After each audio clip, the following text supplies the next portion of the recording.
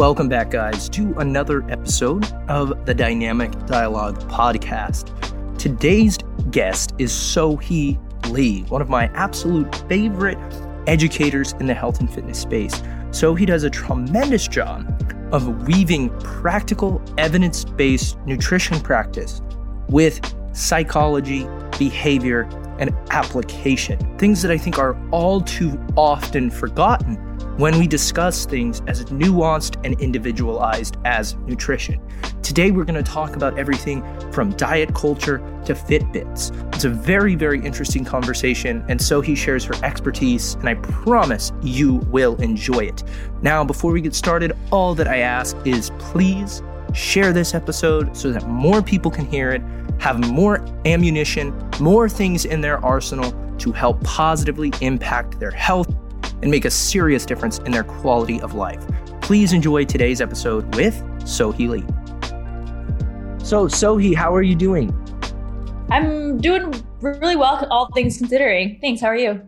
I am well. So for those of you guys who aren't familiar with Sohee and her work, I'll let her talk about it a little bit, but I have been quite familiar with you in the space for quite some time. Mm-hmm. You've been producing really high quality evidence-based content for quite some time, primarily related to physique change, body composition, nutrition, and even behavior. And I think these are things that a lot of people tend to neglect. And you've kind of come to this place now that really nobody else in the space has. And I think it's kind of indicative of the journey that you went through to get here. So for anybody who's not aware, how did Sohee get into the space to now being kind of the force that you are?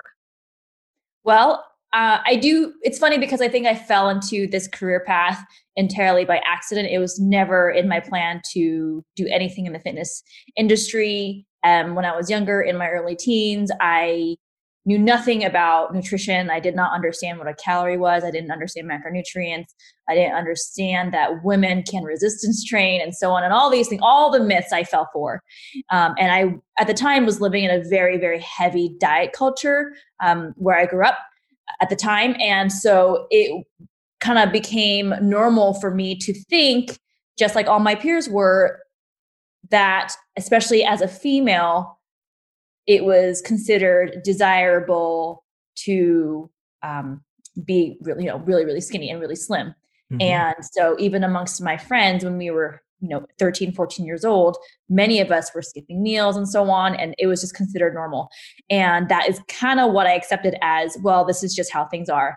And as you can expect, that can lead you down a very slippery slope. Mm-hmm. And I did become anorexic and bulimic for a while and continued to struggle where I was not going for days, not eating at all. And then every 2 or 3 days I would binge. At the same time, I went from doing cross country and swimming as an athlete to all of a sudden running for 3 hours a day because I thought it was the best way to burn as many calories as possible. And in this process, I lost my social life. I lost my personality. I became miserable. And after a few months of just being like living that life, I woke up one day, and I think I was still 14 at the time, but it had been a little bit. This was after the worst parts of my anorexia. I woke up one day and I thought to myself, is this the life that I want to be living for the rest of my adult life? And obviously the answer was no, because I knew something didn't feel right, where I'd wake up and I would spend the whole day either dreading the workout that I had planned ahead or thinking about all the food that I wasn't allowing myself to eat. And it just didn't seem like an existence that I wanted for myself. So over the course of the next several years, obviously it wasn't just an overnight fix or anything like that. I continued to struggle for a while. And it wasn't until I was 18 as a senior in high school that I came across an Oxygen magazine, which for any of the listeners who are not familiar with, it's a very popular women's fitness magazine. And on the cover, they had a fitness model who looked muscular and lean and fit. And I immediately fell in love with the look. And it was the first time I realized that women could look athletic and sport the lean muscular physique without having to be professional athletes. So at the time, I was hooked on the look. I was obsessed with looking that way. Jamie Eason in particular was one of my idols because I was like, well, she's small like me. She's 5'2", and I want to look like her. And that's what was in my head at the time. So I started learning about clean eating. I started learning about calories and macronutrients and how women can resistance train. I started lurking all the different fitness forums. I was stalking everyone's fitness blogs at the time, and this continued through most of college. And I had been hiring different online fitness coaches at the time, so I was the client, right? And so every time they sent me a new program, I would study everything, like the logistics of the training workouts they wrote for me, trying to understand the movement patterns, any themes and what I was seeing. Anytime I got a meal plan, which is what they were giving me at the time, I would calculate the macros and the calories to be like, okay, here are the changes that they made, and here's why I think they did it. And meantime, I was pre-med for a while, so I kind of was doing this on the side as a hobby for fun. But towards the end of my college career, I realized this is what I genuinely loved. And even though this is back in 2011, I don't feel like the online fitness world was that big at the time. And being an online fitness entrepreneur was not a widely known career path. So I did face a lot of resistance at the time, but I knew that one, I wasn't really seeing very many prominent women in the industry at the time doing fitness blogging. And two, I had become interested in the psychology of behavior change through a lot of my own personal experience and my own personal struggles with not understanding why. I knew what I was supposed to do, but I couldn't do it consistently. And I started to realize that maybe there's something with habits and behavior change that I was missing. And so I wanted to talk more about those things. And I decided, well, I don't see other people doing it very much, so I might as well try it myself. So initially I started out doing it for fun. I started my blog, soheelyfitness.com is what it was back at the time. And I started taking on some online clients here and there, really just as a way to pay for groceries and stuff because I was still in college. And then I didn't know what I wanted to do after graduation. So I applied for an internship at a strength and conditioning facility. And then really one thing led to the next. And I realized that one, I liked being my own boss. I liked working from home, and I was really good at structuring my day so I knew I could get done what I needed to get done as long as it was on my own time. And so I've been basically doing this stuff for almost 8.5 years now, which is pretty incredible. And now I have a team of 6 people. I now have my bachelor's degree in human biology, my master's degree in psychology, and I'm currently pursuing my PhD in sports science. So it's pretty cool that I've been able to host different seminars, speak at different national conferences, release a few different products, and just be active on social media, creating content and educating the public for as many years as I have. And it really feels like a dream come true because I feel like I get to do exactly what I love doing and make money while doing it. No, I think it is a really amazing story, particularly that, this is a space that's dominated by men. It's been dominated by men. And to, be blunt, women have kind of gotten the short end of the stick of the fitness industry. They tend to be the most victimized by things like diet culture. They suffer.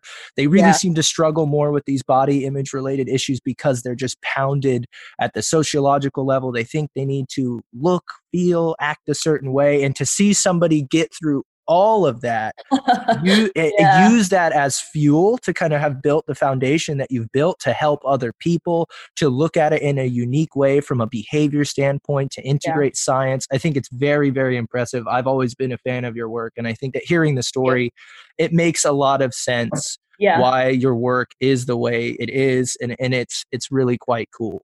So I think that we have to talk a little bit about physique change. I just saw the webinar you did with Ben last week. It was excellent. And it was all about kind of physique change, behavior change, how all of these things are integrated. And for a lot of people, they've kind of just only been exposed to diet culture. The only way to lose weight is to be on a diet, is to skip meals, is to do tons of exercise. And, that's not entirely true. There are more healthful ways to do it. And so for those who are listening, what are kind of the foundational principles that are at the base of physique change? What do we need to have in place? What are the big rocks? Yes. Okay. So For anyone who was not aware, the webinar was called the Science and Application of Energy Balance Principles webinar. And we really want to cover the main elements of energy balance that maybe are overlooked or commonly misunderstood. So we covered topics including why energy expenditure is a little bit more complex than people make it out to be. What are some common reasons that people might not be losing weight even though they think they're doing everything right? And I specifically went over calorie cycling strategies for weight loss. So I actually just made a video on this topic about why eat less, move more, as an example, is advice that maybe is well-intentioned, but is so often misinterpreted because it is so vague and unclear.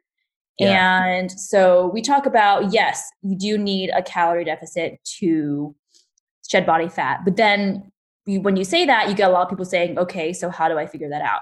Or you might have people saying, oh, okay, so just eat as little as possible, because that obviously must mean that more of a deficit is necessarily better, which obviously is not the case at all. But we have a lot of people thinking that.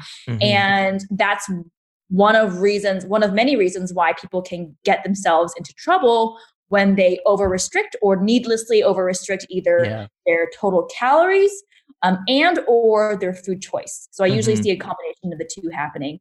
But the reality is that the vast majority of people, maybe rather than focusing on just what calorie intake you're going to focus on and just how much protein you're going to eat, which are the two most important nutrition elements when it comes to physical change, especially in the realm of fat loss, also focusing on other things that help accomplish those goals, specifically with what are your daily behaviors that are going to make sure that those two things happen consistently. So this is an example of where instead of focusing on just the outcome goal, in this case, like, for example, eat 1,600 calories a day, why don't we figure out specific steps in your day, like behavior-wise, so we can make sure that actually happens. Otherwise, usually the people don't have a specific plan for how to achieve that, and it can get very, very overwhelming. Absolutely. And I think you hit on something that's really, really important, which is that as an industry and even as a culture, we use phrases like eat less, move more, calorie deficit. We say these things all the time. And in some respects, it's quite positive because people are starting to understand, okay, I don't need a diet. It's not my insulin. It's not this and that. I need to focus on these things. But in practice and application, sometimes we miss out on, hey, what does that look like behaviorally? What does that look like nutritionally? Right. So where have you seen, as somebody who's an educator but also a coach, the most common issues when implementing a calorie deficit or when somebody's trying to move more and eat less? Where are the behavioral gaps, I guess? Well, I think the default is for people to think move more equals always doing more cardio. In the form of running in particular, but then you also see, biking and other things like that, which, as we know, cardio is not inherently a bad thing. But when it comes to physique change, I am of the opinion that it's not going to move the dial quite as much as actually focusing on resistance training. And then we also run into the issue of, well, what about magnitude? How much, right? You move more about how much more. And on the one hand, you have people who start exercising 7 days a week because they think more is better, and then they become afraid to take a day off. I did this for a long time where I would never take a rest day because I thought one day was enough for me to lose all my gains. When in actuality, I was running myself into the ground. I was not recovering enough. So I really wasn't seeing much strength gains in the gym. I was feeling super fatigued all the time because I was doing maybe an hour of lifting and 2 hours of cardio a day. And I thought that was just what you were supposed to do because I want to be super hardcore, right? But so then we have doing too much cardio, not enough emphasis on resistance training, not understanding the importance of progressive overload. And then on the diet side, again, just over restricting too much. And then not realizing that just because you over restrict from Monday to Friday doesn't mean you're off the hook from Saturday to Sunday, as an example. And so they focus more on what their plan looks on paper more than what does your adherence actually look like? Because if you're only sticking to your plan 40% of the time, that's not a good plan for you, or something has to change.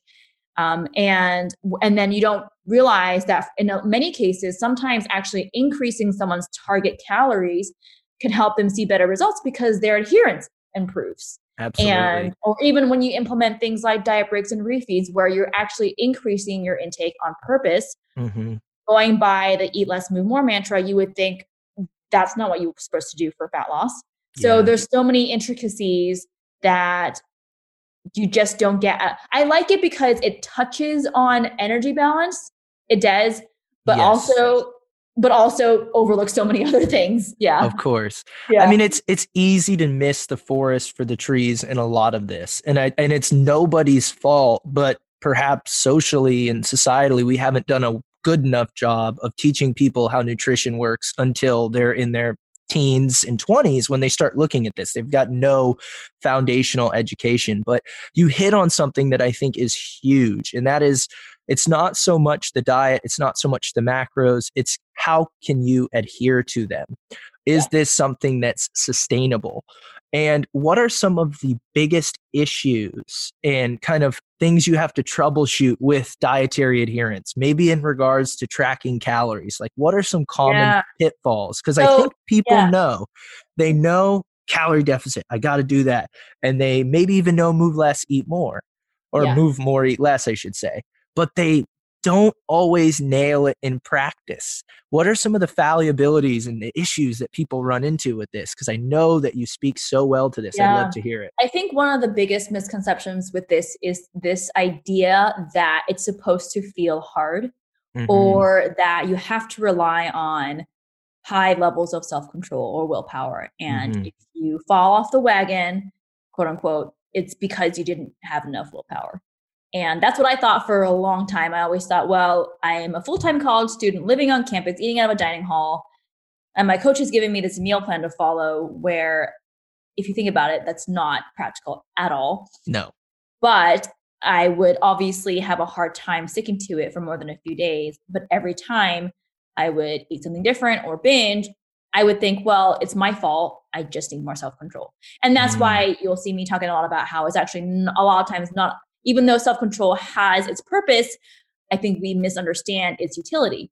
And so if we can learn to remove as many obstacles as possible in your fat loss journey. So yes, you do need a calorie deficit, but there are easier and harder ways to accomplish that. And my thing is trying to maximize your enjoyment of the way that you eat, which is going to look different for everyone. And maybe we can find ways to cut away calories where you're not even really going to notice them being gone. Yeah. So if you can swap out your soda for a Diet Coke, 2 cans a day, that will cut out a few hundred calories in and of itself. Yeah. And if you're someone who doesn't notice the discrepancy in taste very much, like myself, you just did yourself an easy favor in terms of counting calories. Absolutely. And and also you'll have people who maybe they feel more resistance towards tracking their intake, which happens, right? And to be honest, like weighing your food using a digital food scale, logging everything in an app can be kind of a pain.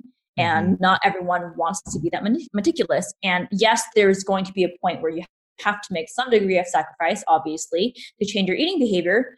But at the same time, there are also lots of ways to eat less food without having to use a food scale, without having to be so obsessive about things. And depending on the individual, depending on their starting point with their nutrition behaviors, depending how much wiggle room they have to improve their eating behaviors and so on, you can do a lot in terms of, well, let's just swap out your complex carbs for some fibrous veggies, or, drink a few glasses of water before every main meal, things like that, where you can kind of, in a way, effortlessly reduce food consumption without making it feel so difficult. So those are things that you can definitely do with clients. And the other thing too is I like to be as flexible as I can with each person so that they can feel like the nutrition is not too much of a sacrifice where they don't enjoy it or they are dreading it. And two, to where they can still live their life. And sometimes this means allotting higher calorie days when you know they want to be more social, or when you know they want to relax and indulge a bit more, which tends to be weekends for most people. So if you can engineer their nutrition program so they have, they're slightly stricter during the week and they get to relax a bit more during the weekend, that can overall help them see better progress in the long run. So stuff like that. Hey guys, just wanted to take a quick second to say thanks so much for listening to the podcast. And if you're finding value, it would mean the world to me if you would share it on your social media. Simply screenshot whatever platform you're listening to and share the episode to your Instagram story or share it to Facebook. But be sure to tag me so I can say thanks and we can chat it up about what you liked and how I can continue to improve. Thanks so much for supporting the podcast and enjoy the rest of the episode. Yeah, I like that. And I think it at least here in America, yesterday was Memorial Day, which is a Monday holiday that kind of creates a 3-day weekend, and it's built around barbecue, and there's quite a bit of overconsumption. And just to kind of give everybody at home a little bit of what that looks like in application, I skipped breakfast. I had a very heavy lunch and dinner, but I tried to manage my calories a little bit, knowing in advance, hey, this is going to be a day where I want to enjoy the people around me, the food that's associated with the holidays, and thinking ahead of time in how you prepare your diet for the week, you can have your cake, quote unquote, and eat it too in some respects. So one of the things I think that's really common in the industry, and you've really hit on this a lot with some of the infographics that you posted over the years, is underreporting or misreporting of calorie intake. And again, this doesn't make you a bad person, because we've all done this, and there's always connotation with verbiage. So I don't even like misreporting, but sometimes we just simply make errors. Where do we see these errors pop up? This is a lot of the reason why people will swear up and down, like, Coach, I promise I'm eating in a deficit. You know, this happens all the time. And I think if people understood where these errors pop up, it would actually be empowering for them. So where do we see this in research? Where do we see this in application? Oh gosh, yes. So this was a whole lecture section from my webinar, because it's something that I feel very, very strongly about. What's tricky about underreporting and discussing it with your clients is that sometimes you know for a fact your client is underreporting and eating way more than they claim to be.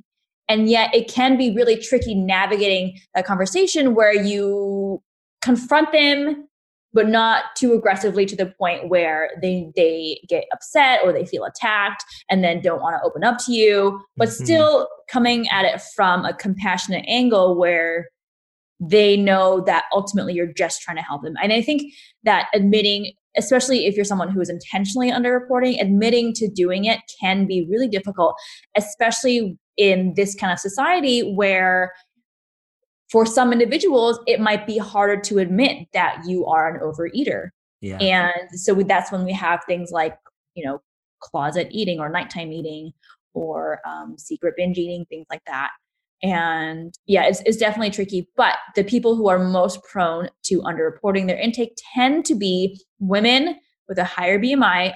This is not to say that other people don't do it, because almost every single person does, but it happens to a higher degree. For sure. Yeah.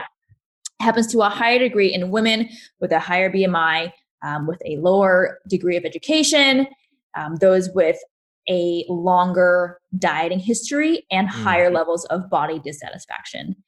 So those are the people who tend to be most prone. However, even professionals who do this stuff for a living, like nutrition coaches and dietitians, still underreport. It's very, very common. So the ways in which I see this happening the most would probably be one, when you are just eyeballing your portion sizes. So if you take, one of the most common examples of this is taking half a cup of oats, where you measure it out with a measuring cup.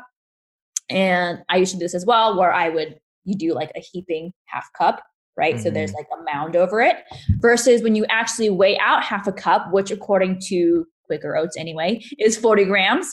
So if you actually measure out 40 grams on a digital food scale, you'll see that it's actually less than the half cup mark.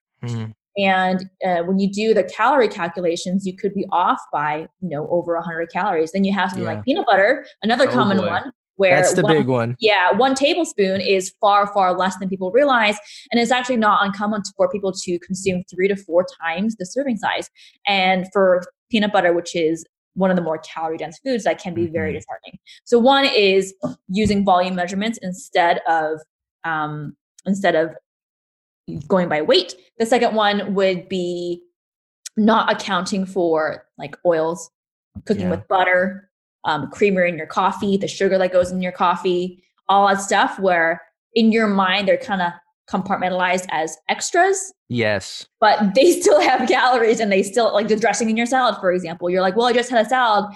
And we're sitting there like, yeah, that salad had 1,400 calories in it though, because look at everything else that you added onto it besides the chicken and the lettuce. Mm-hmm. So things like that can happen. And then of course, snacking, taking bites here, licks there, which again, snacking is not inherently a bad thing, but when you are trying to moderate your calorie consumption, it can be harder to keep your intake in check because it is so easy for those calories to add up without the snacking actually helping you feel more satiated. So I think when it only comes to moderating your calories, that can be tricky. I try to be really careful with my wording, especially now, because I think there's a line you have to toe between providing this kind of education, increasing awareness and so on, but also not feeling like you're pushing people in a certain direction, because my angle is always to inform the public, and you guys can make your own decisions as to what you want to do. So when I talk about how snacking can increase your calorie consumption, we're not saying snacking is bad.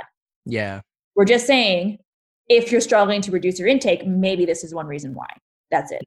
Yeah. No, I think those are all really valuable tools. And you hit on it with foods that we add or things that we add to foods we already consume. Many of those tack on additional calories that we don't even track. And snacking is not an inherently bad behavior. It can be part of a healthful diet and can be part of a fat loss diet. But for most people, many of those snack options are hyper palatable, easy to overconsume, and oftentimes we don't track them. Another metric-based tool that I've seen people using a lot lately, and it's really exploded probably in the last 5 years, are fitness trackers like Fitbits, Apple Watches. I'd love to hear, what are your thoughts on these tools as metrics for caloric expenditure? Yeah. Are they accurate? Is there utility for them? I've noticed that they muddy the waters a little bit because people tend to think, okay, my Fitbit says I burned X, so now I'm going to consume that back. Yeah. Where do you fall with these? Because they're very prevalent, and I think that there's a lot of education that we could bake into today's talk to help people manage these tools better. Yes. I do think that those kinds of apps can be useful for some individuals. I had the Body Bug 12 years ago when I was a freshman. I remember that. College, and I was like, oh, what? It tracks your calorie expenditure. I lasted a few weeks before I stopped because I noticed that I was becoming very obsessive with it, where in my head, I was always thinking that I had to burn a certain number of calories per day. And if I didn't hit that number, I'd go outside and like do a lap around the building or something like that. And obviously that's not normal, healthy behavior. So I know for myself, I noticed those obsessive patterns creeping up. So I had to stop. I know a lot of people like using like Fitbits and Apple Watches and so on. There is research showing that there is a high degree of variability in terms of accuracy. So even though it may be more accurate tracking your calorie expenditure for one certain activity, that doesn't mean that it's going to be accurate when you're doing something else. Also, going from one person to the next, it can vary pretty widely. I think in general, it can be useful if you're looking to overall just try to make sure you're generally staying pretty active. But I would caution people from sticking too hard to what the numbers spit out as far as here's how many calories you burned in your hour of lifting weights. Because I've seen numbers like 800, 900 calories burned in an hour with a moderate effort lifting session. And like, there's no way that's true. Yeah. So I do think can be helpful, but I don't require any of my clients to use them at all. Because I think in some ways it can do more harm than good. And I don't think that it's considered like a big rock behavior that's really going to do that much to move the dial for most people. So what then would those big rock behaviors be?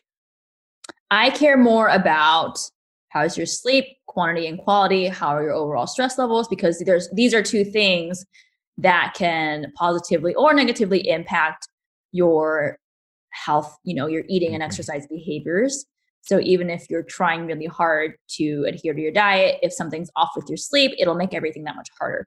And this is the example of what some people might call a keystone habit, where if those are in place, everything else becomes much, much, much easier. Yeah. So how are you doing there? How is your overall quality of life? Are you enjoying the way that you eat? Are you enjoying your exercise?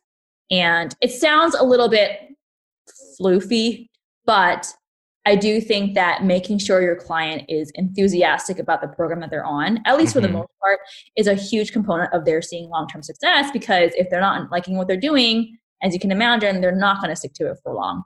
So even if whatever program that they're on, maybe exercise-wise, is not considered ideal by what the research says, I don't care, because at least they're being active and at least they're having fun. And again, that's going to get them better results than forcing them to stick to a program that the research says is optimal, but they hate. So that's the stuff I look for. I totally agree. We're shilling for big Zumba right now. I'm kidding. But it comes down to the fact that if people aren't enjoying the activity they're doing, they don't have lifestyle habits in place, they're probably not going to be successful. And as coaches, we have an idea of what we think that perfect formula might be, but it's almost never something that you can just give to somebody and then implement perfectly. You have to make adjustments that kind of suit their personality, and you have to meet them where they're at. One of the things you've always said, and I actually have a sweatshirt that I bought for my girlfriend of yours several years ago that says "Eat, Lift, Thrive." Wait, and was this like in San Diego when? Yes. I remember this. That is so funny. That was me. Yes. So it was very serendipitous. I saw the hoodie. I wanted the hoodie for her because as a man in the industry, I understand that message, Eat, Lift, Thrive, was something that I felt was I felt that it was a particular importance for my girlfriend, who at the time was very new to lifting. I was like, cool hoodie, like the vibe, really like the message. And I wanted to kind of impart that onto her. So I bought her the hoodie. And it's, long story short, I think Eat, Lift, Thrive is a really positive message overall, but I think it's particularly positive for young women or people who are becoming a little bit more woke, if you will, as to, hey, I don't have to crash diet. I don't have to do massive amounts of cardio. I can eat nutrient-dense foods, fuel my body for performance and strength-based activity like lifting, and that will set me up to thrive and be healthy. And I always say a healthy body is probably one that you're happy in. And, I think that is resonating a lot with people. And I'd love to ask, as somebody who really understands the behavioral side of things, why is that message one that you want to put out, and why is it something that so many people are embracing right now? I think the Thrive component refers to numerous different things, but mostly quality of life and mental health, which are two variables that in the beginning of my own personal journey, and as you've alluded to before, much of what I do now is because of what I experienced myself at the beginning of my fitness journey. When I was in the throes of my eating disorders, I did not think about either of those things. And I thought that being fit or the pursuit of fitness was all about looking a certain way. And as most people can agree, if that's all you care about, you're kind of missing the point. And if your life goes to crap because you're obsessed with building a little bit more muscle or losing a little bit more body fat, have you really succeeded? Yeah.